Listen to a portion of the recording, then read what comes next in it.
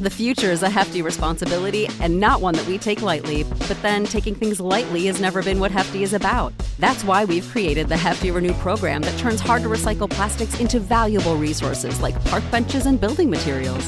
To participate, simply fill up an orange Hefty Renew bag with accepted items, tie it up, and drop it in with your regular recycling. That's it. It's that easy. It's time to rethink recycling with Renew.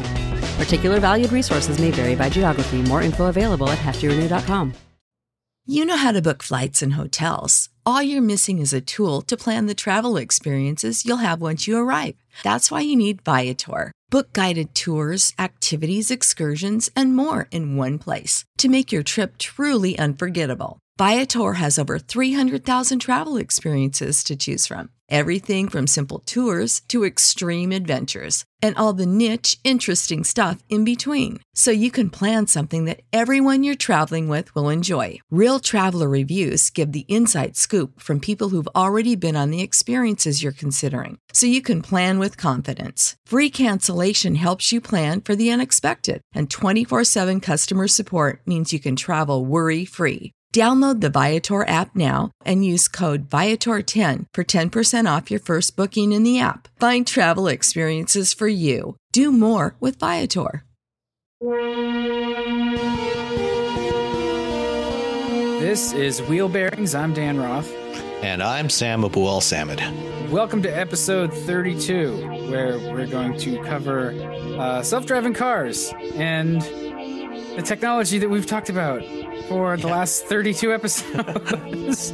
But first, the garage. Cars that are not self-driving. Right, cars that we're driving ourselves, but not self-driving. What are you driving, Sam? Well, let's see. Since last week, I had the Hyundai Ioniq Hybrid. We'll start with that and then dive a little bit into the car that I actually have right now. So the Ioniq, I drove the Ioniq briefly a couple of months ago. Hyundai did a local media drive here in the Ann Arbor area a couple of months back with the hybrid and the battery electric versions of the Ioniq. And I was really impressed with those. Both of those are on sale now. The battery electric is available in California and the 9 other states that follow California's emission standards. And it's the Ioniq and also the Kia Niro, are both built on a new platform developed by Hyundai that, although they say it's completely new and unique, I'm sure that there are some, there's no doubt some bits and pieces that are shared. It's probably some suspension components and things like that are shared with the Elantra and maybe even the Sonata. But overall, the platform is unique to this vehicle. It was designed specifically as an electrified propulsion platform. So they've got three different powertrains that are available in this. There's the battery electric versions. There is a standard hybrid version and then a plug-in hybrid version. And the hybrid, the battery electric Ioniq is available now in California and some other states, as I mentioned. The hybrid is available nationwide. And then the plug-in hybrid will be coming towards the end of the year. And over on the Kia side, they've got the Niro, which is the same vehicle mechanically, but with a crossover style body. And that one, is available as a hybrid and a plug-in hybrid right now. And then the electric comes later. The plug-in apparently isn't necessarily on sale yet. They're saying late 2017, but that okay. The Niro. And actually, I wonder if Kia might have a more specific answer to that than what they're saying, like late 2017. I should get on that. Yeah, I think you're right. I think it's coming closer to the same time that they're launching the plug-in hybrid version of the Ioniq as well. Yeah, probably finishing up whatever finishing up needs to go on. Probably doing some final calibrations and stuff. Excuse me. But basically the hybrid and the plug-in hybrid are essentially the same. The only real distinguishing factor between the two is the size of the battery. The standard hybrid, which is what I drove last week, has a 1.4 kilowatt hour 1.6 kilowatt hour lithium ion battery. And the plug-in hybrid is getting, I think, a 9.5 kilowatt hour plug-in hybrid or battery that'll give it about 27 miles of electric range. Are they different, like battery chemistries, or are they both like Li-ions? Or as far as I understand from what we've been told, it's the same chemistry, just scaled up, just more cells, like physically larger. Yeah, physically larger. So it takes up space under the cargo floor and under the rear seat, whereas the hybrid battery is only under the cargo floor. But other than that, they're essentially the same. So they're all the hybrid variants are have a 1.6 liter direct injected Atkinson cycle 4-cylinder, and Kia or Hyundai and Kia, have a unique setup with their hybrid, with their electric drivetrain, their hybrid electric drivetrain. They have the motor sandwiched in between the engine and the transmission. The previous hybrids they've done up until now, based on the Sonata and Optima, used a standard 6-speed planetary gear automatic. For the Ioniq and Niro, they've gone to a dual clutch transmission, a 7-speed dual clutch transmission. It's a 6-speed dual clutch transmission. So it works really well. So it's different from what Ford and GM and Toyota do. They use a 2-motor setup with planetary gears, to do basically an electronic continuously variable transmission system. The Hyundai system, uses a step gear setup. So when you're driving it, it feels more like a traditional internal combustion engine car. You don't have any of that motor boating effect of a CVT. And typically, on hybrids, they don't try to simulate the step gear feel like they do on a lot of non-hybrid CVTs now. So you don't get any of the, the engine revs up to 1 speed and stays there as the car accelerates. It just accelerates in what seems like a fairly natural fashion. And the engine's 104 horsepower, 32 kilowatt electric motor, which is a little less than 50 horsepower. And, I found that, it easily drove along on the highway speeds at 70, 75 miles an hour. When it had sufficient energy in the battery, it would just shut down the engine and cruise along on electric drive with no problem at 70 miles an hour. And over the course of a week driving this thing, I got 51 miles per gallon with it. That's pretty good. I mean, especially if you're not really paying any performance penalty. Yeah, I mean, it's pretty much as good as any current Prius. And I wasn't hypermiling it or anything, just driving normally, not drag racing it or anything. I mean, it's not particularly amenable to that. It's not that quick, but it's got plenty of performance. It feels more fun to drive than even the latest Prius. And especially in the inside, it looks more normal than any Prius ever has. And in that it looks more traditional. It doesn't have, the instruments in a little slit, across the center of the top of the dashboard. It's got a conventional instrument cluster in front of the driver, conventional touchscreen radio in the middle. Got support for Android Auto and Apple CarPlay like all other Hyundais and Kias now. So it feels very conventional. Nothing that's going to surprise you. It just gets really good fuel economy, and it's quite practical as a 5-door hatchback. And it's obviously the basic profile is very similar to all but the first generation Prius. Very aerodynamic, but it looks good. I think they've done a nice job on the styling. And it's got plenty of room inside, plenty of room in the back seat as well. Lots of cargo room. So, it's a good option. And, if you prefer more of the crossover style bodywork, then there's always the Kia, which is, like I said, is the same vehicle with, just a different body, just a different top hat on it. So, you really have nothing to lose with this thing.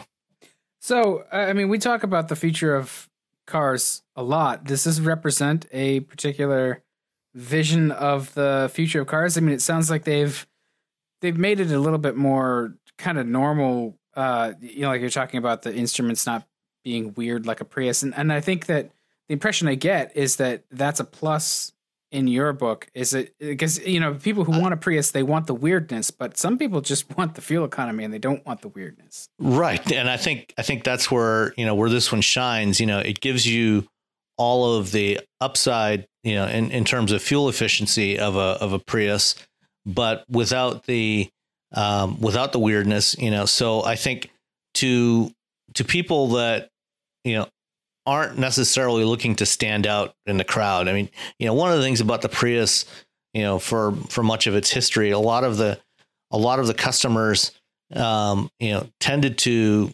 migrate towards the Prius, if they were looking for a green car, because it did look different.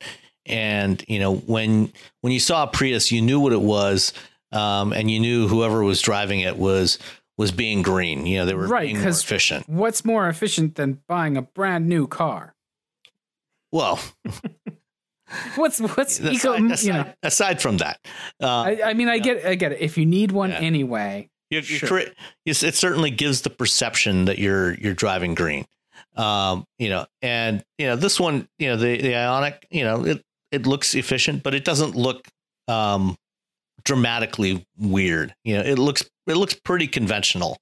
It's got that like aerodynamic sort of shape that all these super efficient cars tend to take on, because there's physics and you really can't get around it.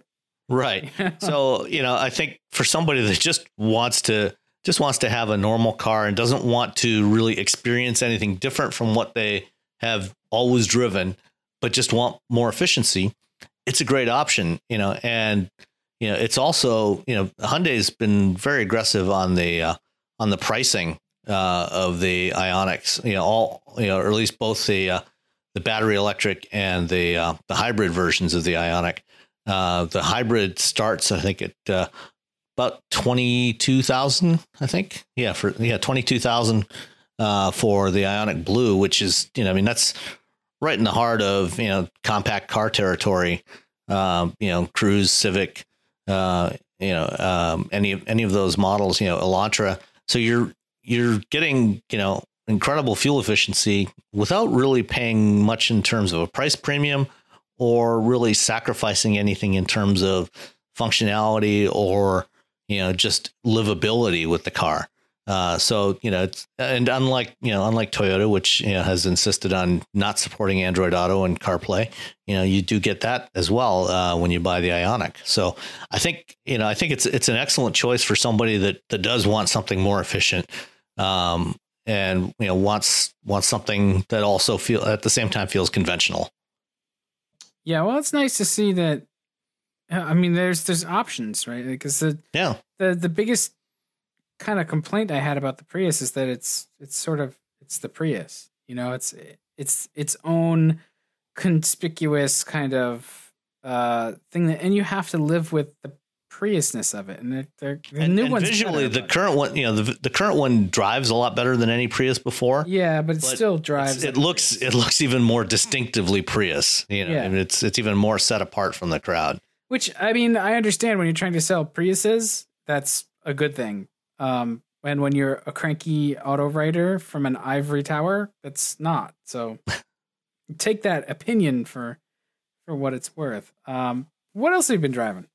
So the Ioniq went away a couple of days after we recorded our last show, and since then I've been driving a Mazda Miata RF, is So the RF is the new hardtop version of the Miata. On the previous generation, the NC generation Miatas, they had a retractable hardtop roof as an option. That when it was up, it had the exact same shape as the convertible. The only difference was it was hard instead of fabric.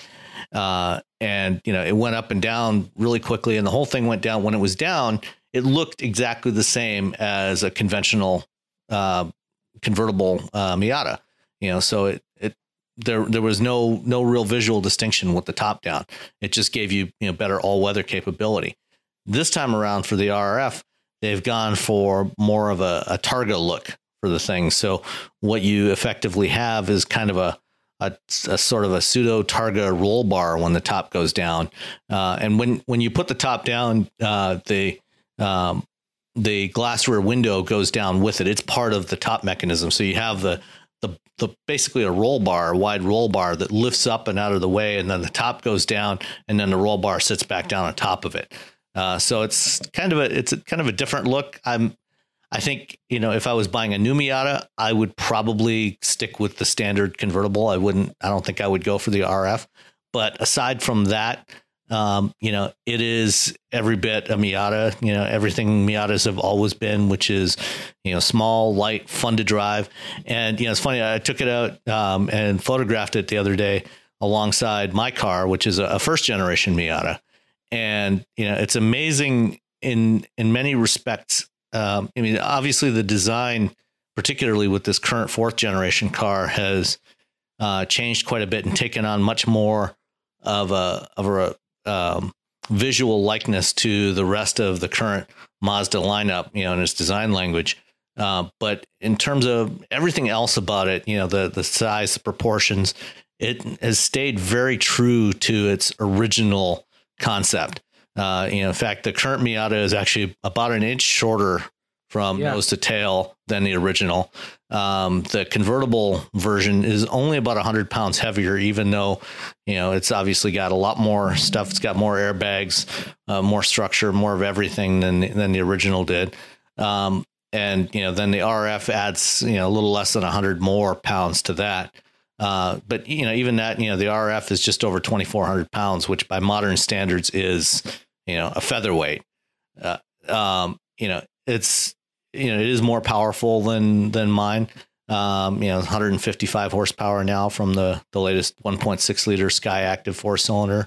But it doesn't feel incredibly quick, but it does have that same kind of nimble feel. I think the biggest distinction between my 27-year-old Miata and the new one really is mine. Mine by comparison feels delicate. It doesn't, the new one feels much more structurally solid. Well, because it is, but it's, that's interesting. You can feel that difference. It feels like it's milled out of one giant block of metal. So it feels really solid compared to mine. Mine, you can feel it shiver when you go over bumps. A lot more than this one does. And, by comparison to, cars of its era, it was really good.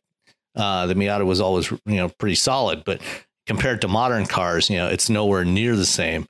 And, the other distinction is that the belt line is higher now. So you feel like even though you're not, you feel like you're sitting lower in the car. You feel like there's more car around you because the belt line is a little bit higher. Whereas mine, if I put my elbow up on the windowsill, the belt line is below my shoulder, which, it's not in the new one. Yeah, no, new cars aren't like that. It's funny that you say that the older one feels delicate, and I guess in that perspective, it would, the old versus new, because, getting in a Miata now, a current one, that is, delicate is a word I would use to describe the current one versus other cars you may be driving. Yeah, certainly compared to anything else contemporary, it does feel delicate, but by comparison, to my old one, it feels, totally different in that way. It's like I said, it feels solid as a rock, whereas mine does not. And I'm well aware of what the consequences would be if I was going through an intersection and somebody ran a red light or a stop sign in the new one versus mine. But, it's a price I'm willing to pay. It's a small, light, nimble car. You'll be able to avoid it. Yeah, sure. Sure. So that's actually funny. Like, That's a really good pivot to what I'm driving this week, which was the it went away. Something not quite so nimble. Yeah, not or small and light.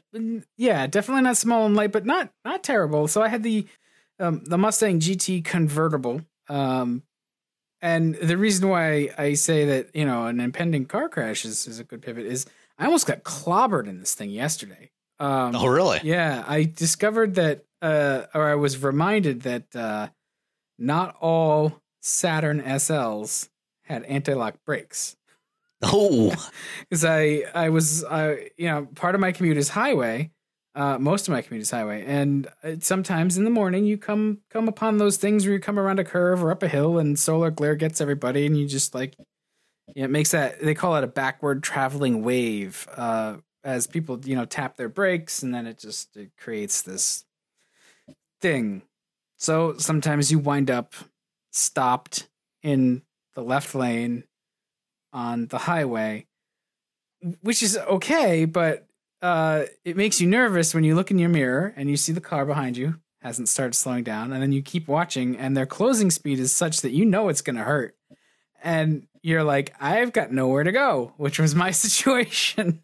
I'm just watching this Saturn cruise up on me at like 50 something miles an hour. And so anyway, I honked. She eventually paid attention. I moved as much out of the way as I could. And this morning there were 2 straight skid marks because it felt like it took a minute and a half for her to stop. She locked up her brakes. There's tire smoke, and everybody around me is just watching aghast. It was a great time. Great time. Sounds like it was a blast. Yeah. So I almost crash tested the Mustang convertible, which I'm glad I didn't. And I'm glad I got to drive it after having recent experience with the GT350R as well. Because I really, really loved that most extreme of Mustangs. But this one has an awful lot of performance for not a ton of money. I'm not a convertible guy, but it's not a bad convertible. It's fairly solid for what it is, and it's an enjoyable car. It's definitely that sort of older idiom of muscle car, but I did like it, and I think it's a very good value for what it is. Manual or automatic? Manual. Oh, excellent. Yeah, I would be much less impressed if it's the automatic. Not that it doesn't perform as well, but it's way less engaging. It's a really good manual to drive, and it has some selectable drive modes which help it sort of come alive. But I had this helped me develop a theory about the current Mustang and where it fits in Ford's lineup, and I think I've come to the conclusion that the Mustang has really become, it's now filling the role of the Thunderbird, and the actual sort of spiritual successor to the Mustang would be something more like the Fiesta ST or the Focus ST. Interesting idea. Because the Mustang is on its own platform. Mm-hmm.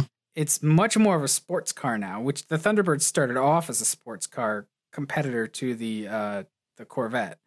And it very quickly, they wanted to actually sell them, so they made it a 4-seat car. It became a luxury coupe. By its second or third generation. Right, and so the Mustang's definitely not a luxury coupe in that sense, but it doesn't share its platform with any other Ford. It's a serious performance car, and it's a sports car.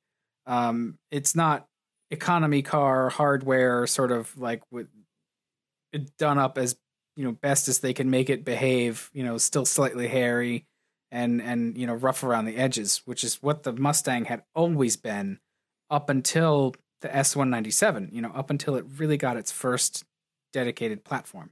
Mm-hmm. So yeah, it just makes me think of the Thunderbird always really was a more refined performer. I think back to the days of the Fox body, right? You had the MN12 Thunderbird that was that was a much more refined platform. It was heavier, much heavier than the Fox, and very expensive to produce as well. It was, but it was just wonderfully engineered, and it drove beautifully. And like you'd get a Thunderbird Super Coupe or the Thunderbird with the V8.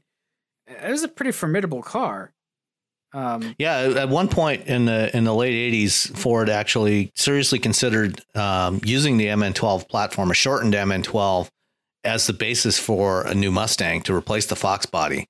And they built some mules, and there were some spy photos that popped up somewhere around 87 or 88, showing a Thunderbird Super Coupe that had been shortened by about 6 or 8 inches. Showing it running on the track somewhere. I think if I recall correctly, there was actually some tuner that actually built a handful of them, custom ones, took Thunderbirds and actually cut them down and sold a few of them. But, Ford actually did evaluate that, but decided that it was going to be way too expensive for a Mustang at that time. Yeah.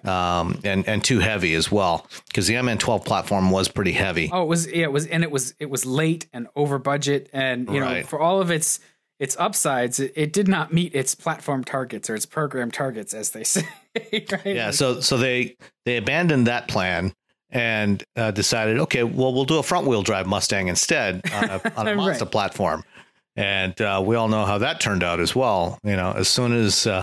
As soon as word of that got out and spy photos showed up on the cover of Auto Week, with the headline, this is the new Mustang.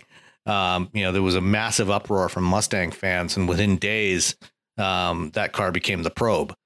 And then they decided, okay, fine, we'll go ahead and do the SN95, which was a major refresh of the Fox body. Yeah, on a shoestring budget. But I will say that the first generation Probe doesn't really do anything for me, but the second generation, that car was as entertaining, if not more, than the Mustang by that point. By say, when did the second generation Probe come out? 93, 94? Something like that. Yeah. I think 93. It was really, really good looking.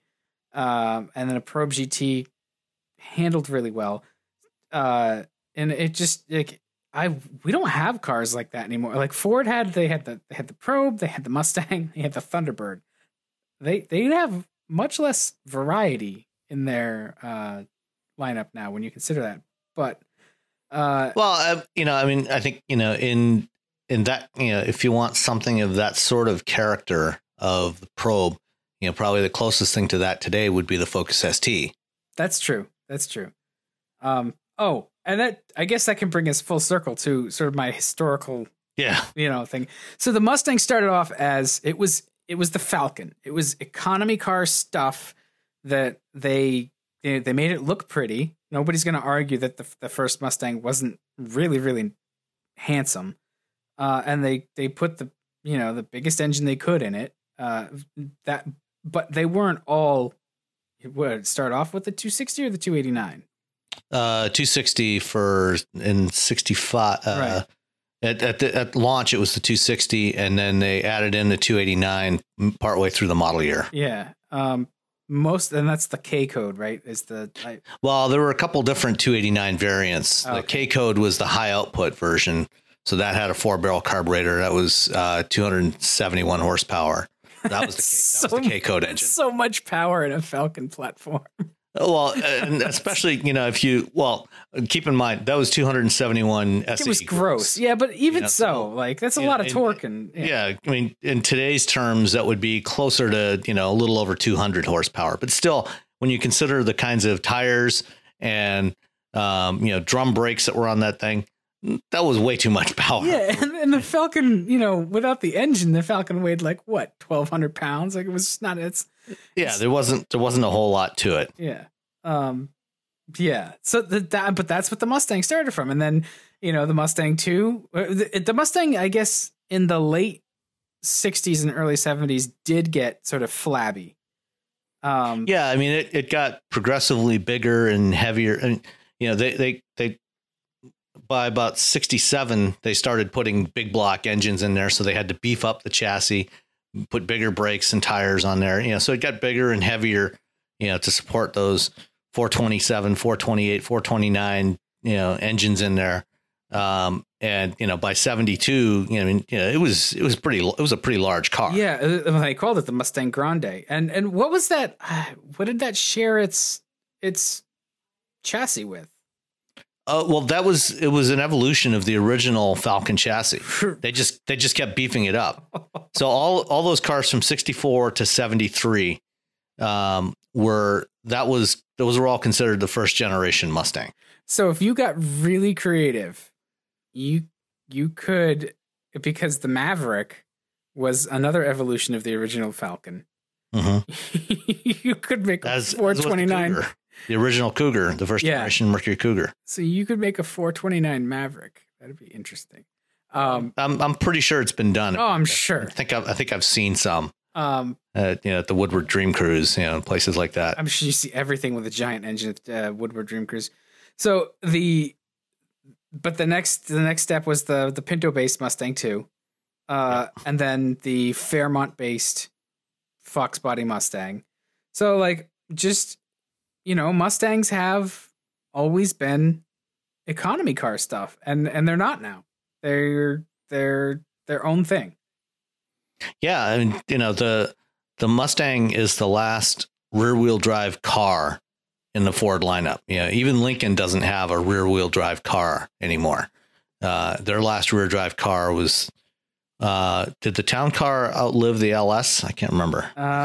Yeah, I think it did. I think the LS went away before the town car did. So, the Lincoln doesn't have any rear-drive car platforms anymore.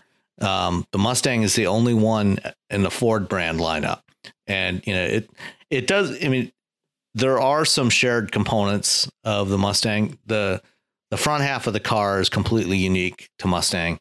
The rear axle, the rear suspension setup shares its architecture with the Fusion, although there are no interchangeable parts.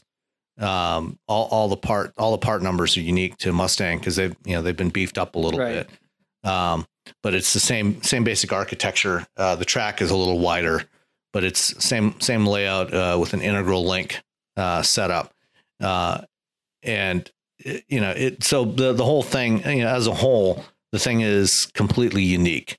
And there were some rumblings along the way that at some point they might do a Lincoln off of that platform, but at this point it doesn't look like that's ever going to happen. I think Lincoln's probably better off not trying to do a rear wheel drive car, and that's a different subject, but yeah. At least until they really get themselves really established again. For now, they're probably better off to focus on what they have and, get that out there, focus on, their whole customer experience. But that's a whole other story to talk about someday. But yeah, you're right. It's unique. The fact that it is rear wheel drive, though, means that come 2020, they are going to be able to use the hybrid powertrain that they're developing for the F-150. They've announced back in January that they're going to do a hybrid Mustang for 2020. Huh. And I saw a story from somewhere online yesterday or the day before that they'll probably do a hybrid version of the Bronco as well, which would actually make a lot of sense. Since they're going to have this rear-wheel drive hybrid system, it makes perfect sense to put that at least in the Bronco and maybe in the new Ranger as well. Yeah. I mean, especially if you're going to develop it for a rear drive, then you just sort of scale the design. So, yeah. Well, good. I mean, I'm not sure what a hybrid Mustang is going to be like, but...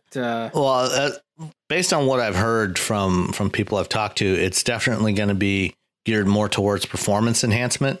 I mean, it'll give a fuel economy bump, but, we're not talking, a 50 mile per gallon or even a 40 mile per gallon Mustang with that thing. It might be, high 20s, low 30s, and then mated with a reasonably powerful engine, so you get using the electric drive as much for performance enhancement as for outright fuel economy. Yeah. And I mean, I saw an Acura NSX today up close for the first time. That thing has presence, and that's a hybrid, and that did not dissuade me from wanting to take it for a spin. So yeah, well, hey, the LaFerrari, the Porsche 918, and the McLaren P1 are all hybrids. So yeah, I mean, there's something to be said for it. Yeah. All right. Well, let's get to some news. Unless you wanted to, we could have a side discussion about the 450-mile tunnel that Elon Musk is going to dig. I don't really have much to say about it other than I don't think it's going to happen. I'll believe that when I see him pop out the end of the tunnel. Right. Yeah, at the far end. Yeah. Well, considering they got verbal agreement from the White House. Yeah. What is that? That means nothing. Right. Of course not. It's got to go through a bunch of cities and towns. Everybody's going to want their cut. Nobody has ever built a 450-mile tunnel before, and I do not believe Elon Musk can successfully do it. I don't even is the longest tunnel in the world is less than 100 miles, right? It's like not even. I don't think it's even 20 miles. Yeah. So, that's through the Alps. Yeah. So the challenges of building a tunnel, like first of all, they collect water. You need to ventilate them. You need to drain them. Over 450 miles, like I don't understand how that's going to actually work. For the Hyperloop, I mean, he wants to run the Hyperloop system through this thing. For the Hyperloop, you've got to keep the interior of that tunnel at near vacuum, because that's the whole premise. Is that the pods run in a near vacuum. That's right. To minimize friction and aerodynamic drag. I mean, I look. You know what? If he can solve all those challenges or even some of them, like, fine, dream big and do your thing. But it just seemed like a nonsense statement. Like, got verbal approval from the White House. That's great. Like, yeah. Hey, okay, why don't you try that tunnel thing? Figure it out. Get back to me when it's done. That's verbal approval from Dan. Yeah. On something a little more real, on Tuesday, I had a chance to go over to the Nissan R&D Center here in Farmington Hills, Michigan, about a half hour from here, and we got a presentation, and then I had a chance to go for a drive in a prototype Nissan Rogue equipped with the ProPilot Assist system. And ProPilot Assist is already on the market in Japan in the Serena minivan. And it will debut in North America this fall in the second generation Nissan Leaf, and then be added to a bunch of other Nissan models in 2018. What's interesting about this, Nissan's calling it their first level 2 automated driving system. And back in January at CES, and then again at the North American International Auto Show here in Detroit, Carlos Ghosn, who was then CEO of Nissan, and he's now stepped down from that. He's just the chairman of Nissan. Talked extensively about this system and what Nissan's plans were for automated driving. And he, at the time, repeatedly referred to this as an autonomous driving system. And one thing that came up very quickly in the presentation before we had a chance to go for a drive was Nissan made it very clear that this is not, I repeat, not a self-driving system. It's a driver assist system, which is why they added the word assist to the branding. So it's ProPilot Assist. Right. It's ADAS. It's an ADAS system. And what it is it's taking the lane keeping systems that they have today and the adaptive cruise control. There's no new hardware involved. It's the same cameras and Mobileye compute platform and the radar sensors that they use today. Just adding some new software, some enhanced software and controls to it to give it lane centering capability and full stop and go adaptive cruise control. So, in a way, it's similar to what Cadillac does with Super Cruise, except that this is not designed to be a hands-off system. And in fact, it tries very hard to make sure that you do keep your hands on the system, on the steering wheel when you're driving. It will we took it for a drive, about 25 miles along I-696 on the north side of Detroit. And, it does a very good job of tracking the lane and staying in the center of the lane, not drifting back and forth and bouncing off the lane markers. I mean, it held the lane really well under the ideal conditions in which we drove it, on Tuesday morning, sunny summer morning. But if you take your hands off the wheel, it uses torque sensor in the wheel, much like most lane keeping systems do. And after about 5 seconds of either hands off the wheel or very light touch on the wheel, if it doesn't feel some feedback and some resistance from your hands moving the wheel a little bit, it'll start to warn you, and it gives you a warning in the instrument cluster, and then it beeps, and then after about 15 seconds, it'll actually use the brake controls for the stability control. It'll pulse that a couple of times to basically jerk the car a little bit to say, hey, pay attention. And if after another 15 seconds you don't respond and you're not holding the steering wheel, it will actually start to slow the car down. And once it gets below 40 miles an hour, it turns on the hazard lights and it'll bring the car to a full stop. And it punishes you? Well, if it's assuming, it's designed to assume that, if you're not holding the wheel for that long, that you either aren't paying attention or you've become incapacitated. You're comatose. But that's very safe and avoids liability, or plausibly avoids liability. But what good is making self-driving technology if you have to keep your hand on the wheel? Like, the whole point is what we're being sold. The dream we're being sold is like, kick back and pay attention to everything but driving, because the car drives itself. So scroll away on your Facebook and, Yeah, well, like you said, this is designed as an assist system. So it's designed to reduce the workload on the driver, improve safety, reduce stress, especially when you're driving in traffic or on a long road trip. If you're on a long road trip, a lot of times, you may find yourself starting to drift off to one side or the other. Excuse me. And this system will make sure that the car stays centered in the lane. So you're not going to start drifting. The car's not going to start drifting, and, if you're not paying attention for whatever reason, it'll alert you. I mean, short of becoming comatose, when you hear that first beep, then you're going to realize, oh shit. Okay. Put a tighter grip on the wheel and keep going. So it's actually not that big of a problem. I mean, and you can drive, feet off the pedals, so if you're driving, if you're commuting and you're in traffic and it's stop and go traffic, you don't have to, you're not constantly going back and forth between the gas and accelerator. It will just track along with traffic for you. So that puts us in the uncanny valley of like, is it truly self-driving, or because like if it's supposed to be an assist system, then you're still supposed to pay attention. But if it's doing a lot of the work, you're like, it allows you to get lazy, right? It allows you to. That is absolutely a risk, that you will get lazy and really not pay attention. And that's why they want to make sure that, hands are on the wheel, because if your hands are on the wheel and have a sufficient grip on the wheel, you're probably going to be paying enough attention to be ready, if for whatever reason the system can't do what it's supposed to do. So I think my bigger concern with this is because, it's based on a monovision camera system for the lane centering.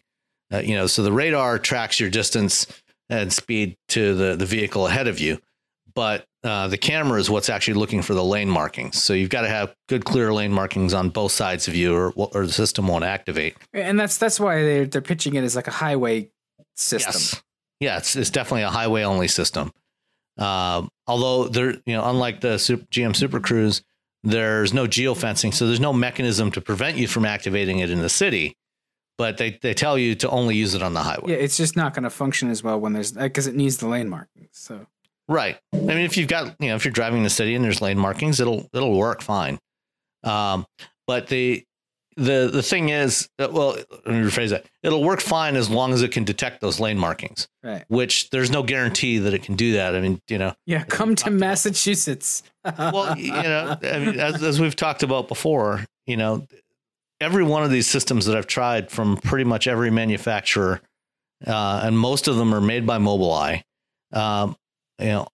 are very hit and miss in their ability to actually detect lane markings. We talked to, when I had the BMW 530 a couple of months ago, going for a drive one morning, and when the sun was coming from the side and hitting, I was driving along a freshly paved road. It was only paved a couple of months before. Nice, fresh, clear lane markings, good contrast. But when the sun was coming from the side, the system could not detect the lane markings at all. When I was driving into the sun or away from the sun, worked great. Perfect detection. So I'm going to reserve final judgment until I've had a chance to spend more time with it and drive it on more different kinds of roads. But certainly, within the context of what the system is designed to do, it worked quite well. It did a really good job on lane centering, did a good job on the cruise control part of it. And it's just a question of how reliable is the detection system going to be? Yeah, well, I mean, and those are getting better all the time. I'm impressed that it's a single camera, and like it's a small suite of sensing technology for the function you get out of it. I'm impressed with that. It's showing progress. Yeah, no, definitely, and it's the Leaf, the new Leaf is going to be revealed on September 6th. And then it'll be on sale here before the end of the year. So hopefully before Christmas, we'll have a chance to actually try it out and see how it works. And we'll see if it can actually, work in the wintertime around here in Michigan. I'm assuming that it'll be, again, like everything's going to be kind of like hit or miss, but I'm assuming that when the conditions are right, and there's an envelope for conditions, right? Like certainly ideal conditions are clear roads, good visibility, well-marked lanes. Yep. The edges of that envelope are going to be, less well-marked lanes and less clear roads, and overcast or in a snow, in a flurry or something. How well is it going to do? I'm sure it has some capability and it'll return some performance, but at a certain point, it's going to throw up its hands and be like, nope, you take the wheel. Well, what's interesting is during the drive, I was my passenger was Andy Christensen, who's senior engineering manager of automated driving systems or intelligent driving systems at Nissan. So he oversees a lot of the work on these systems, on the ADAS and the automated driving stuff. And he, as a member of SAE, he has actually been on the. He's a member of the committee that defined the automated driving levels, so levels 0 through 5, and he's worked on that committee for several years. And we had a fascinating discussion during the drive, and we were talking about level 4 and level 5 in particular. And one of the things he brought up that I hadn't really thought of before, with level 4 automation, level 4 is defined as, the vehicle is able to drive completely or operate completely without human intervention, but within limited operating domains. So, there's certain conditions where it can operate. So that might be, driving in the city, or it might be just driving on the highway. But, it can operate and, stop and start and do everything it needs to do without any human interaction. And without ever having to hand off to a human driver. So level 3 system, can drive largely autonomously, but it occasionally has to hand off to a human when it can't handle things. Level 4 is the next step where if it can't handle the situation, it can bring itself to a safe stop. And then level 5 is the ability to do that under all conditions. So the thing is, how whatever you define as the operating domain of the vehicle, can vary widely, for a level 4 vehicle. It can be a low speed vehicle that just operates around a campus. or it can be a vehicle that can do full function operation around a city, like a ride hailing vehicle. And he gave a fascinating example that had never occurred to me.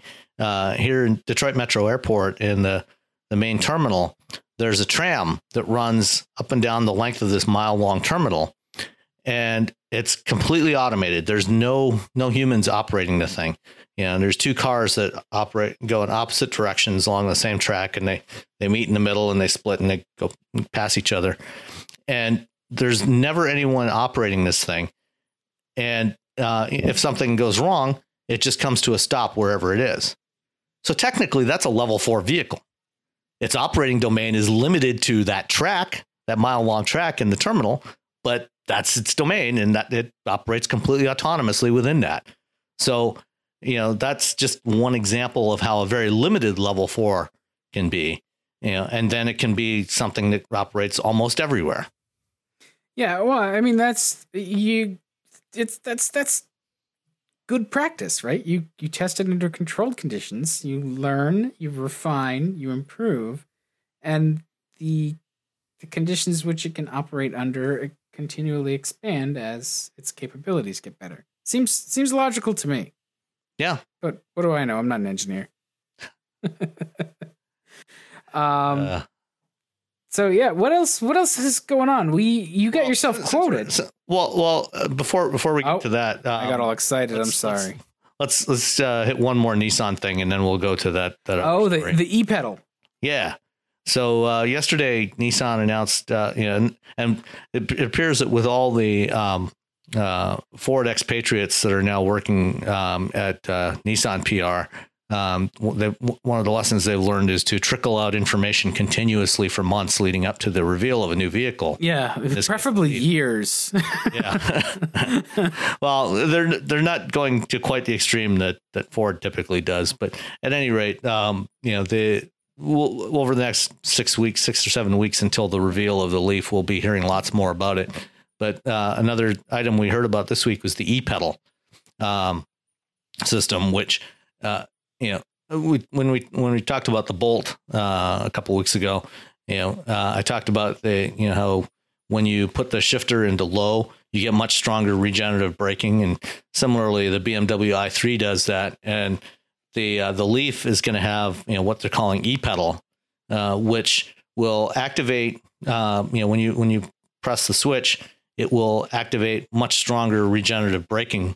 So you can do one pedal driving, much as you do in the Bolt. That's right. Yeah, they announced that. I think they announced that today, that the new Leaf is going to have that kind of one pedal. Yeah, I think it was yesterday actually, as we record this. But at any rate, one of the things they're doing is that it will bring the car to a complete stop when you just lift off the accelerator without you actually having to touch the brake.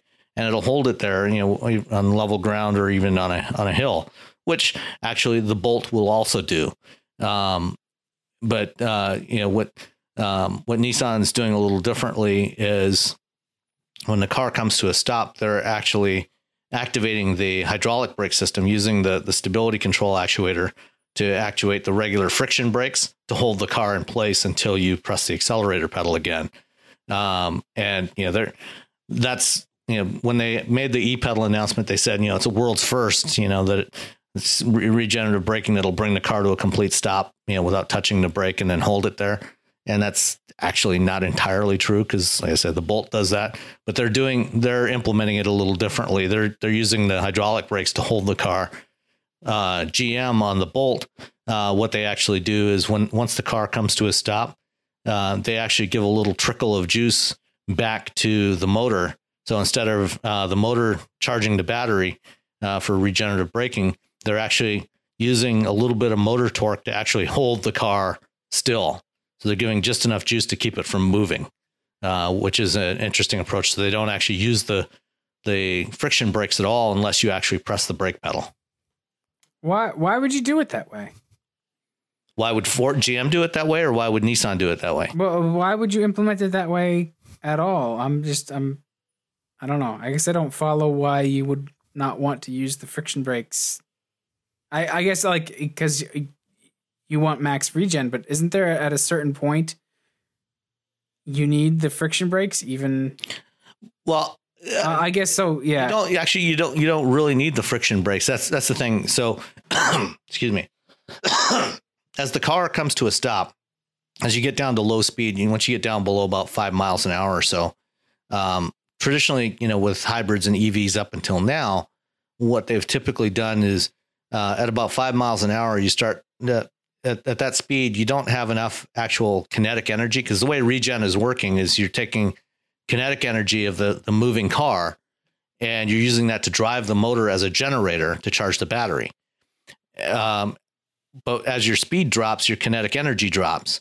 And so at low speed, you don't have enough kinetic energy to actually provide enough braking force.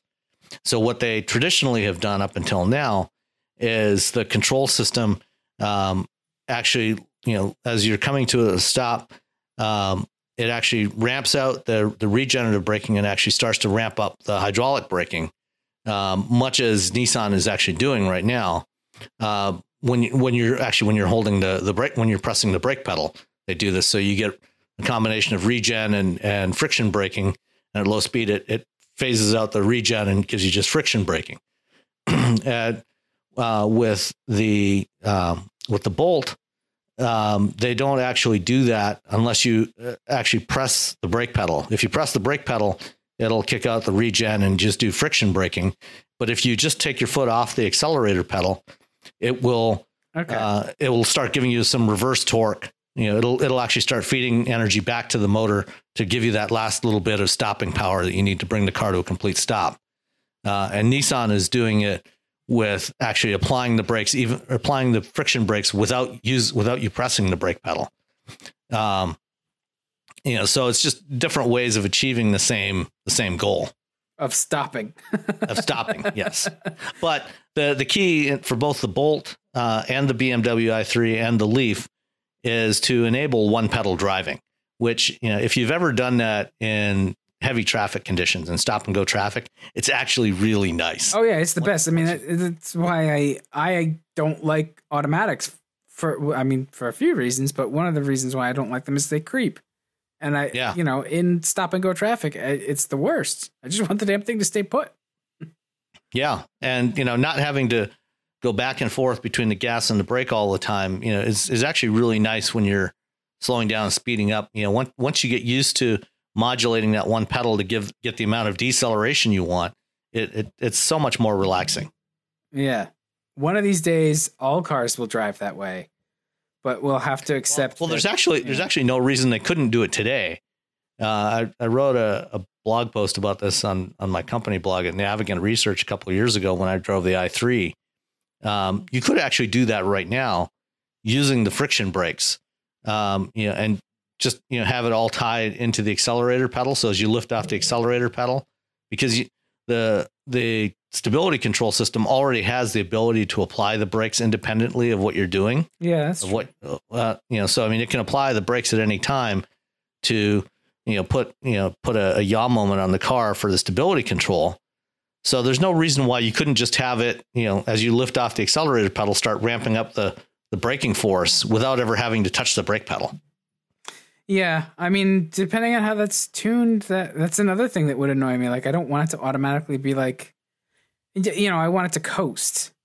Yeah. And if you want it to coast, you just kind of keep the pedal in, somewhere in the middle of its travel. You can figure out where that point is where it'll coast, and then you can do that. Yeah, I have a feeling that EVs and stuff are going to change the way we drive. Oh, absolutely. So in say 15 or 20 years, we're not going to have autonomous cars, like driving everywhere and completely replacing normal cars. But I do think that, as more straight electric cars come out and this kind of one pedal driving becomes the thing that more people get to try, it's going to gather some steam, and it'll change the way we want to be driving and the way we drive. Very much the way like automatics again sort of took over. Most people prefer the automatic transmission, and that has definitely changed the way people drive. Yeah, and one other advantage to one pedal driving like that is you'll never have another case of sudden unintended acceleration because those are all caused by pedal misapplication. So you'll never have pedal misapplication if you're only using one pedal. Oh, you would think. I'm telling you, man, people are going to come up with a way. And you're telling me that people will find a way to screw up.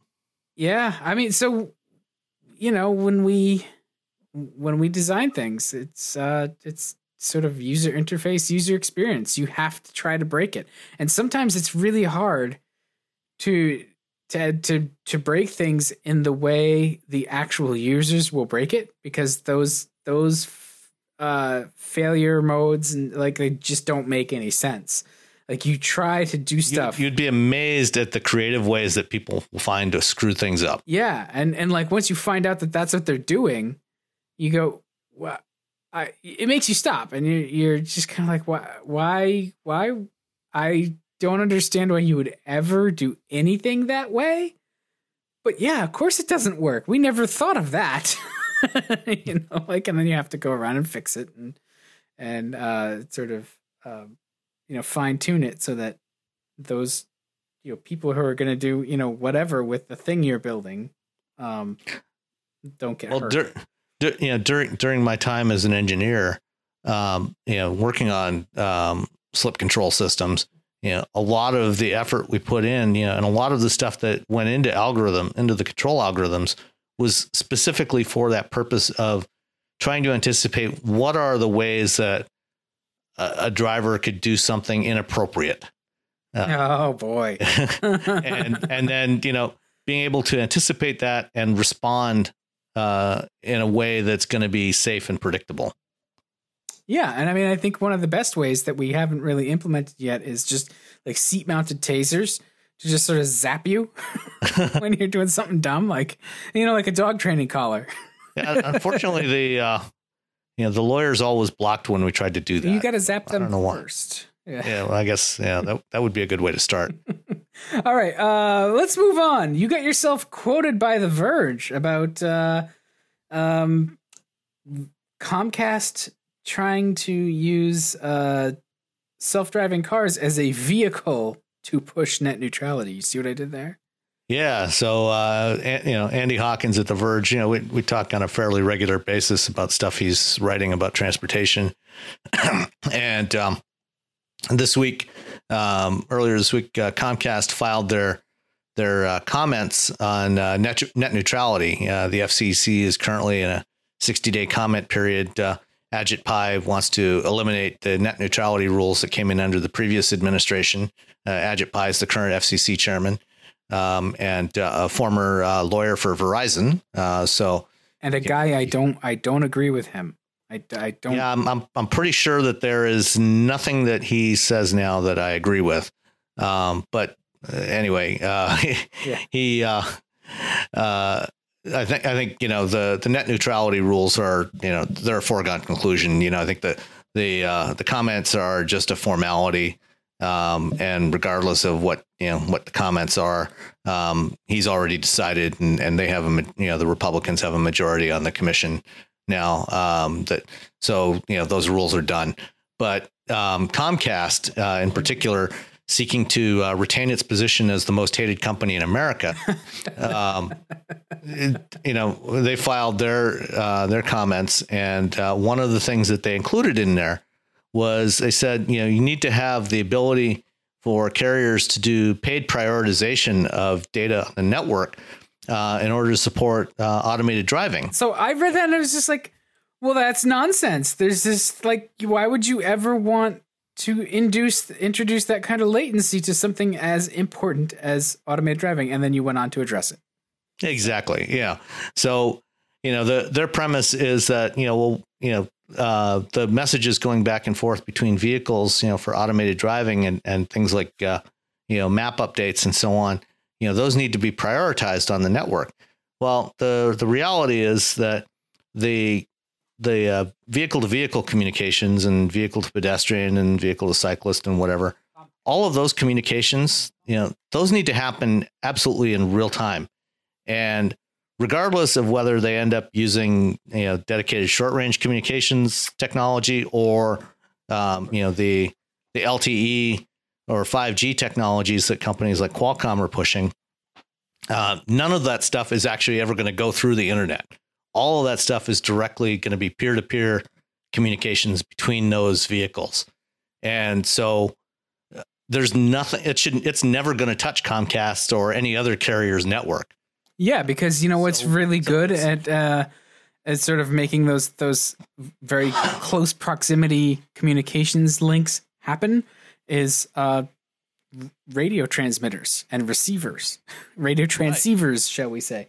Transceivers that aren't talking to a network, they're creating their own network on the fly with anything that is within range. Yeah. And so Comcast's argument in their comments was completely bullshit and disingenuous. You don't say. I do say. And then, the things that are going to go through the network, like, map updates and over-the-air software. They're not critical. Like that. Yeah. They're not time critical. And, if it takes a few extra seconds to get those, it's not going to matter. And so there's no need for anybody to be paying Comcast or Verizon or AT&T or any other carrier to prioritize those messages. Well, and they did come back and try to clarify it a little bit and say, well, no, we were talking about the LTEV, which that's a spec that doesn't exist yet. Is that correct? Like that's not something they've got a spec, but there's no standards for the hardware yet. Nobody's implemented it yet. It's still at best several years away from being deployed anywhere. But as I was saying earlier, whether you use LTEV or DSRC doesn't matter because the LTEV is also designed for direct peer-to-peer communication. That's true. But it's not going to go through the network. The whole thing that I take away from this is while Comcast tries to, basically they're trying to grab spectrum because while it's supposedly the property of the people, the actions of the FCC over the last 20 plus years have shown that no, they think the spectrum belongs to the highest bidder. And not just in this instance, but they basically sold off the airwaves, which they were supposed to hold in public trust when the FCC was founded. They did that at the direction of Congress. Yeah, no, I understand. And Congress did it at the direction of big business. They used to hand out spectrum licenses, to radio stations and TV stations free of charge. They used to never pay for that spectrum. They needed a license from the FCC to use a chunk of spectrum. But they got it for free, and in exchange for that, they had to provide certain services to the public, things like news broadcasts and various other things. Right. And like the civil defense and all that, right. Emergency warnings and stuff. Yeah. But, as you said, in the last 20 years, they've started selling the spectrum at auction to get the highest price. And that, that was explicitly added, as a directive from Congress. Congress said, no more giving this stuff away for free. We want it paid for. Which is like, it's hugely frustrating because these are, you wind up creating these enormous companies, and this is critical stuff. This is communications. It's broadcasting and spectrum, and it has turned stuff like news, which was already on the path to being sort of ratings driven and profit centered. Like news for decades did not make money until they figured out how to make it make money, and that's why this is a discussion that is going to teeter far into media criticism. So I'll stop it here, but just say like the changes that this kind of policy has wrought have not been in the interest of the everyday consumer. And so what's going to happen is there's still going to, the Comcast is going to continue to try to grab this 5.9 gigahertz spectrum. In the meantime, well, I mean, the 5.9 gigahertz spectrum thing is kind of a separate issue from the net neutrality issue. Comcast and their carriers would like to have that spectrum, but that's really a separate issue. What's at issue here is that they are trying to use the fact that the commission, or at least a couple of members of the commission who are on one particular side of this, apparently have no understanding of how autonomous vehicles and connected vehicles actually work, to snow them, because this is something that is big in the news. Everybody's all excited about autonomous and connected vehicles, but nobody really understands it except for the few people that are actually working on it.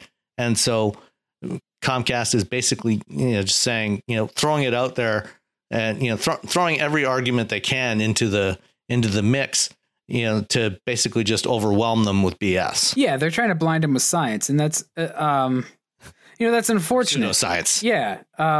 That's unfortunate. They're basically trying to advocate for the creation of fast lanes, which then will set the precedent for sort of fast lanes across all of the internet services that these companies offer. And, as modern Americans, we've sort of built our lives around having, it goes back to the idea of the internet being a utility versus, I forget how it's classified now, but it's a utility. I mean, I couldn't. It should. The companies running the backbone should just be common carriers. I mean, for Christ's sake, they grew out of the deregulation of the baby bells. It is a utility. Yeah. But all right, this is a different issue than cars. But my point was car makers they're going to figure this out. Even if they just form like an industry working group and they develop a standard and a spec, and regardless of which spectrum it operates on, that's sort of implementation of the spec. And they've already done that. Right. Which there's already standards for V2X communications. Right. That's going to happen. Right. And it's already happening. GM is already selling Cadillacs that have V2V. And Toyota as well, right?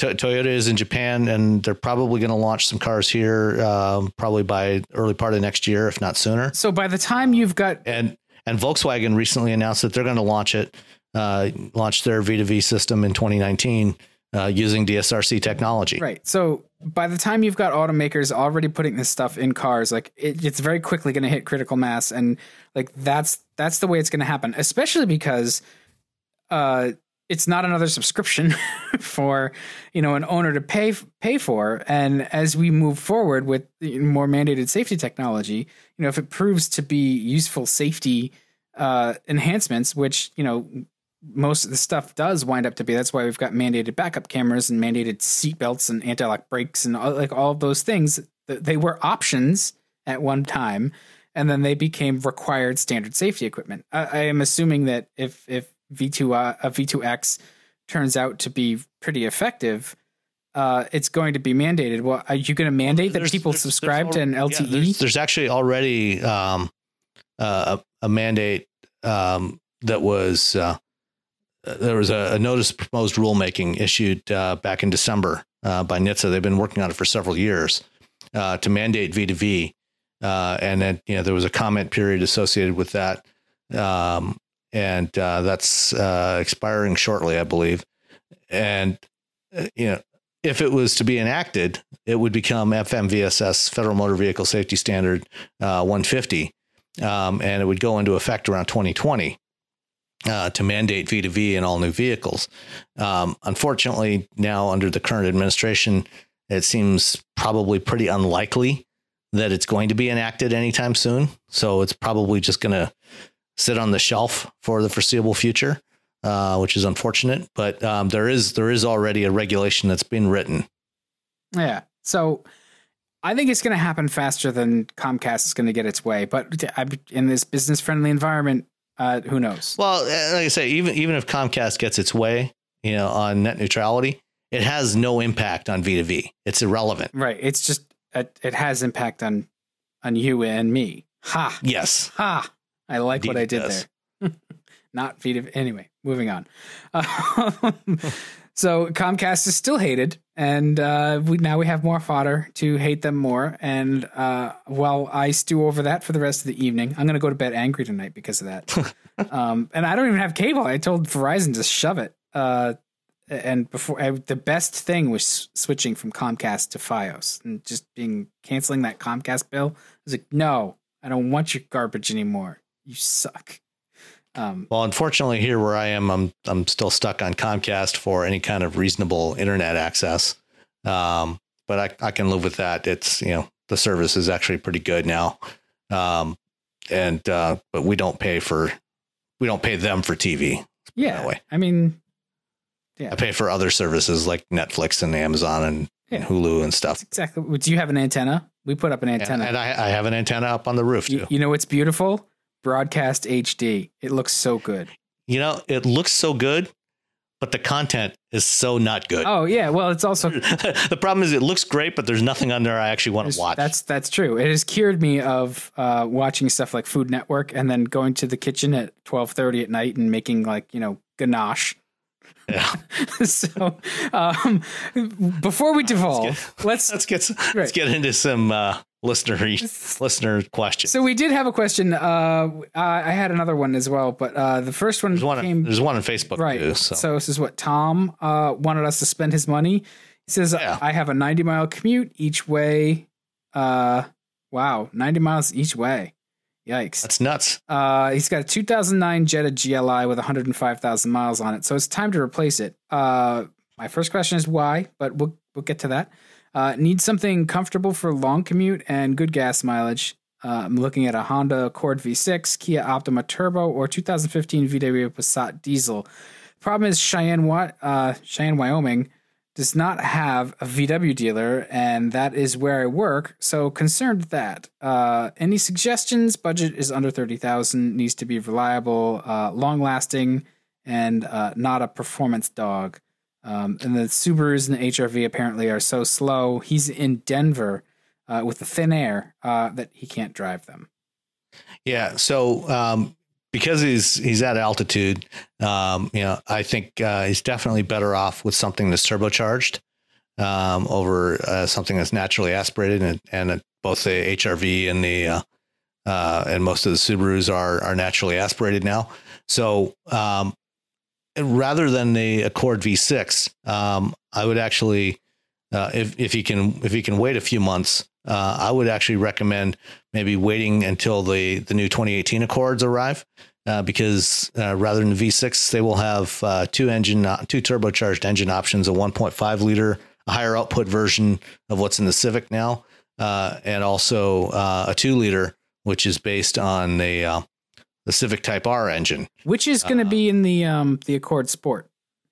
Well, there's actually going to be two Accord Sports. There's the base Accord Sport with the 1.5, and then there's the Sport Touring, I think is what they're calling it, or the Sport 2.0. So, which will have the 2 liter. My assumption would be that the 1.5 liter Accord Sport would slot under that $30,000 threshold. Even the 2 liter may very well hit underneath that 30,000, but and even I think the base 2 liter Accord, not even the Sport, just the base 2 liter, it's going to be 255 horsepower, and it should come in under $30,000. And depending on what your transmission preferences are, both of those engines are going to be available with manuals. Yeah.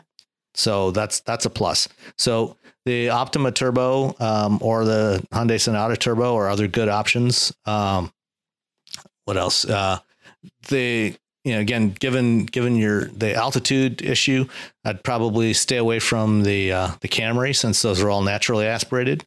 But yeah, I think either the Accord or the Optima would be very good choices, and you can definitely get them within your price range. Yeah, I mean, I haven't really priced that, but I was thinking of like the Fusion Sport, but that's probably going to be above.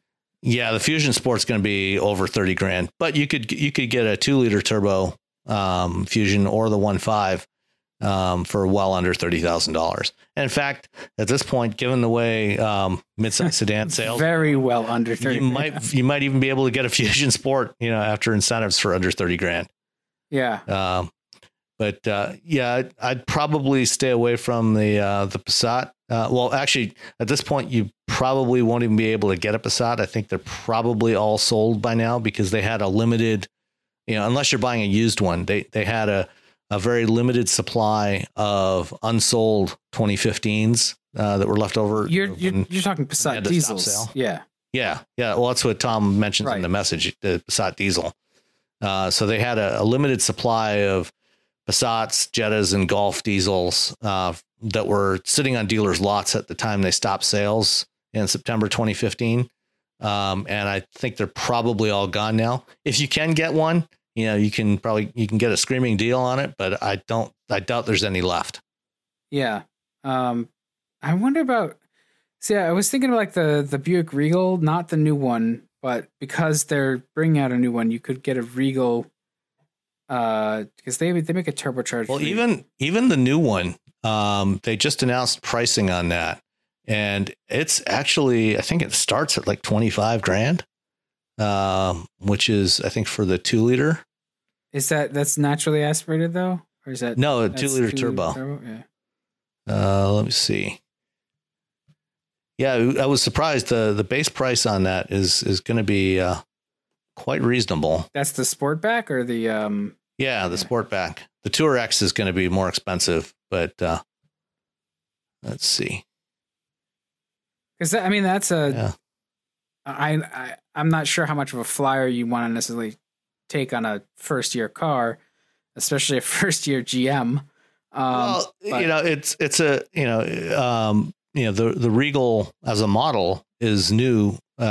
You've got new bodywork and stuff, but the platform has been around for a couple of years. I mean, it's basically the same platform that's under the Malibu, which is, it's a very good platform. So you're not really going to go wrong. I don't think you're really going to have any problem with that. Yeah. So, that's another, I say that because it's sort of top of mind. This is always that issue is, we could just keep throwing cars out. Yeah. But I do think that at altitude like that, you're going to want something either turbocharged or supercharged. Turbos are easy to find now. And supercharging is neat to geeks, but I don't think anybody else really cares. Yeah. And, in the mainstream segment, there aren't a whole lot of supercharged options. In fact, off the top of my head, I can't really think of any. The only thing I can really think of is some Volvo models, but you wouldn't be getting them for under 30 unless you're buying used. And that's turbo and supercharged. And if you're going to spend $30,000 on a supercharged car, just buy a used CTS-V because yeah, there you go. Well, and that's supercharged anyway. So yeah. Okay. So the Regal Sportback starts at 26. That's a really good deal. Yeah. And that's with the 2-liter turbo. So there you go. Please buy that and let us know how it is. And if it's a piece of crap, don't blame us. You got what you paid for. Right. No, I think that's going to be, I think you're right. I think it's, there's always some teething issues. I don't think there's much risk with that one. It's an engine that, has been around, it's already used in a lot of GM products. And the platform's been around. There's not, other than the body design, there's not a whole lot, mechanically that's new about this car. Yeah. Sometimes automakers, and GM's not alone in this, they have this uncanny ability to take like good, well-proven hardware and make some changes and then just completely lose it on stuff like electrical systems that like were fine and now they're not and things. So I understand the trepidation of a first year car.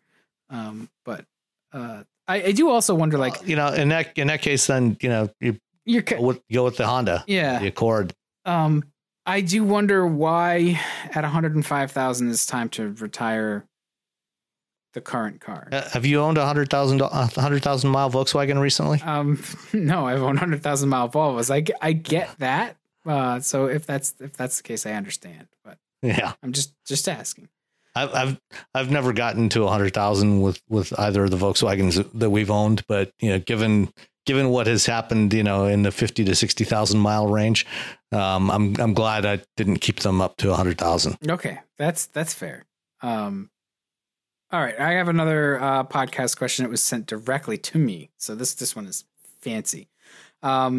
Is the 2018 hybrid in the Accord a different or revised system from the 2017? The press release and articles are unclear about it. Yes, it is different and or revised. They didn't tell us much detail on it other than to say that it is a new updated system. Actually, I think they may have even used the words all new for whatever that's worth when you're talking to automotive PR people. That doesn't ever mean all new. Right. But it's at the very least an updated version of the two motor hybrid system that they use today in the Accord. Yeah, I mean, I would. Accord. It's at the very least, it's heavily and revised. that's one of the. I think it's one of the most efficient midsize sedans you can get. That's a satisfying hybrid system to drive. If I recall, it's been a little while since I had a hybrid Accord, but I remember not hating it. I remember actually being impressed with it because it didn't. It's still an Accord, so you still enjoy driving it. Yeah, I mean it's hard to go very far wrong with one of those or the Civic. That's also another great option. And like I said, the new Accord, if you don't want to go hybrid, they're going to offer the manual with both engines. So, right. All right. What do we have? Do we get any others? Anything via Twitter? There was one other in Twitter from Shane asking about our thoughts on automated law enforcement, such as speed and red light cams, and particularly drones now being experimented with. I hate it. I hate all of it. I got a ticket like 3 weeks ago or more than that now, but and it was a very expensive red light camera? No. Or a speed camera? Revenue agent sitting on the side of the road. And it was not. There were a bunch of them out today when I went to Detroit. Okay. I understand like that they have a very difficult job. So I'm not the kind of guy that when I get pulled over, I make a stink about it. But it also galls me because like we're spending time for like a salaried trained officer to sit there in a car that we're also spending money on, burning fuel that we're also spending money on. So you can then sort of shoot your LiDAR gun at people and pull them over. And again, I was actively driving, like had both hands on the wheel, made a pass aggressively and tailgated. Well, there's your problem. And got pinched for doing 85 and a 55 because I was going downhill and I passed, like you pass, you stomp on it. Yeah. Anyway, fine, whatever. But I don't like speed enforcement, and I know why they do it, and it has nothing to do with safety, and that really bothers me. Since you were nailed by an actual human officer, what about automated enforcement? I think I take it that's even worse. It's even worse because often it would be one thing if it were systems that the local municipalities, the local constabulary, as you wish, were to purchase and install and administrate, but that's not what happens. You get companies that come in and they sign a contract and they set it up and they keep the data and they're the ones that control the length of the yellow and, basically mess with things so that the systems you have no choice as a motorist. Like you're going to get caught by the yellow and you're going to get these outrageous tickets and these companies get a cut, and that's happened time and time again. Well, and the other thing is, I think, studies have also shown that, having these automated systems, actually ends up causing more accidents. Well, yeah, because the short yellows and things like that cause people to brake more aggressively for an intersection. And so you end up having like more rear end collisions, instead of people, going through the intersection, you end up having people, brake much more aggressively than they normally would to try to avoid a ticket. Yeah. I mean, look, if you're going to sell these things on the premise of safety, you're just plain lying. If you just wanted to, basically shadow tax every person who's driving, say it. Like it's not okay. But it's worse that, you're trying to say that you're doing it in the sense of safety. And yet the drone, the idea of drones, like at a certain point, speed traps to me are kind of like entrapment. And, I realize that driving is a privilege and there are laws and that's all fine. I don't have a solution. I just have complaints. What particularly bothers me, is when you have zones where local officials have arbitrarily set a low speed limit. Yeah. Because they know that, people are going to be coming into that zone, from a higher speed zone, at, excessive speeds. And, this is something that happens in a lot of rural areas, in particular, a lot of rural towns. Ohio, a number of Ohio towns are particularly notorious for this and have actually gotten busted by the courts and, forced to stop doing this in recent years. But, places where, you'll have, a group of 4 or 5 police cruisers, set up, one, catching people, on the radar or LiDAR, and then having 4 or 5 cars down the road, picking people off, so they'll radio ahead, to which cars to pick off and write tickets for. That's clearly not about safety. It is, as you say, it's about revenue generation. Right. If it were about safety, they wouldn't be out there, with radar guns. That's well, if it was really about safety, then rather than setting speed limits arbitrarily, they would, take a more scientific approach, which is to actually measure the speed at which traffic flow is going and, set the speed limit at the 85th percentile speed. That's been proven to actually reduce accidents. Yeah. Well, and to take, and you would lengthen the yellows instead of shorten them. But to take a somewhat sort of libertarian approach to it as well as like, you know what? Don't waste an officer's time sitting on the side of the road. If it's about safety and, finding the bad drivers will reveal themselves to you when they crash. The problem is like, obviously innocent people get hurt. When they crash though, then there's innocent bystanders. Right. And I understand that. So we're never going to make it 100% safe. We could train our drivers better. I don't have a great solution for reducing things like speeding. It's sort of like there's really no solution for reducing people using their devices. They just have to experience some bad consequences. Even when you make it illegal to use a handheld device in a car, people still do it. They just hide it, and which is even worse because then they're further looking down. People are going to do that. They're dopamine addicts. You get psychologically a little, hit of enjoyment from checking Facebook while you drive. There's so much around this whole issue. I'm just going to say I don't like it. Well, and related to revenue generation, that's going to pose an interesting problem for a lot of these law enforcement agencies, a lot of municipalities and states, if and when we do get to a point of having automated vehicles that are programmed to obey speed limits. Yeah. If all the vehicles are obeying the speed limit, what are these guys going to do for revenue? Yeah.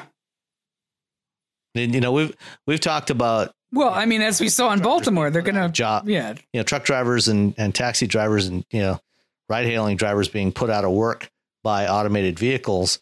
But, there's also, a lot of other types of jobs that are going to get dramatically reduced by automated driving as well. Yeah. And I mean, look, I don't want to make this out to be sort of a screed against law enforcement. They have a very tough job to do. I respect the hell out of anybody who's going to be a public servant.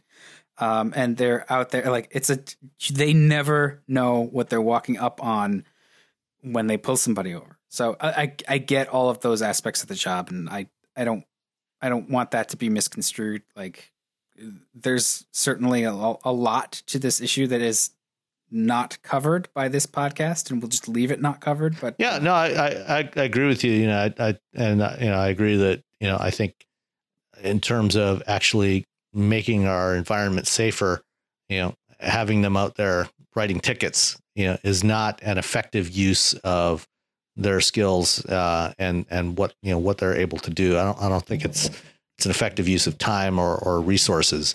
And just as a final note on all of this, I was sitting out on my deck last night doing some writing, and I heard an unusual clip clop coming from across the neighbor's yard, and I looked up and I saw 2 Washtenaw County Sheriff's deputies strolling down the next street over on horseback.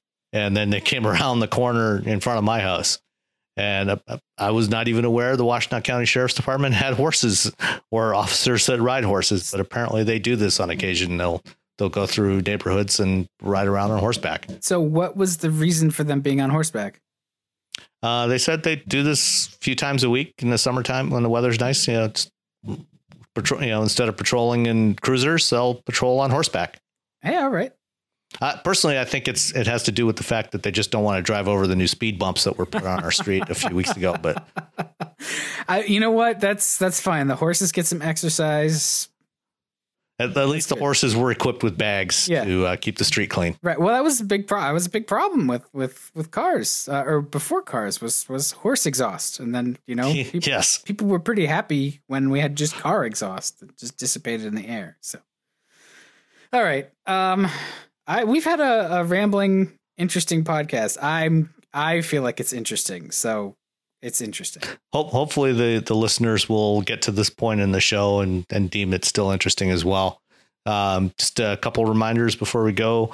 The Hespen Rally coming up in Detroit on August 6th. So if you're in Southeast Michigan and want to hook up with some people in cool cars and support a good cause, the Cholangiocarcinoma Foundation, go to hespenrally.com and sign up and make a donation and join us for a road rally that Sunday morning. And then next weekend, the 29th of July, actually there's activities going on the whole weekend from Friday through Sunday, 27th to the 29th. The Concours of America in Plymouth, Michigan at the Inn at St. John's. All right. Well, on that note, I think, we've done podcast 32 justice. Feel free to leave us some reviews in Apple Podcasts or iTunes or wherever you get it. Tell your friends, shoot us some feedback. We like questions, especially ones that make us talk in a sort of thoughtful, roundabout manner about hot button issues. And we'll see everybody next week. All right, bye.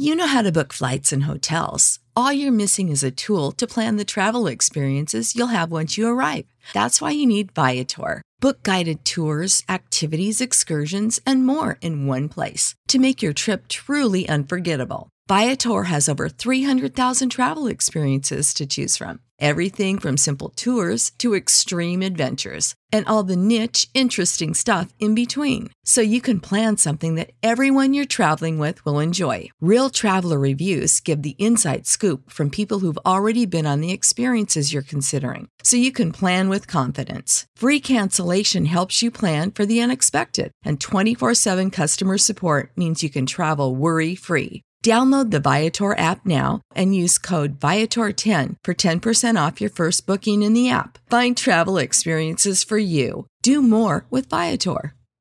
Support for this podcast and the following message come from Corient. Corient provides wealth management services centered around you. They focus on exceeding your expectations and simplifying your life. Corient has been helping high achievers just like you enjoy their lives more fully, preserve their wealth, and provide for the people, causes, and communities they care about. As one of the largest integrated fee-only registered investment advisors in the U.S., Corient has deeply experienced teams in 23 strategic locations. Corient has extensive knowledge spanning the full spectrum of planning, investing, lending, and money management disciplines. Leverage Corient's exclusive network of experts to craft custom solutions designed to help you reach your financial goals, no matter how complex they may be. Real wealth requires real solutions. For more information, connect with a wealth advisor today at Corient.com. That's Corient.com. Corient.com.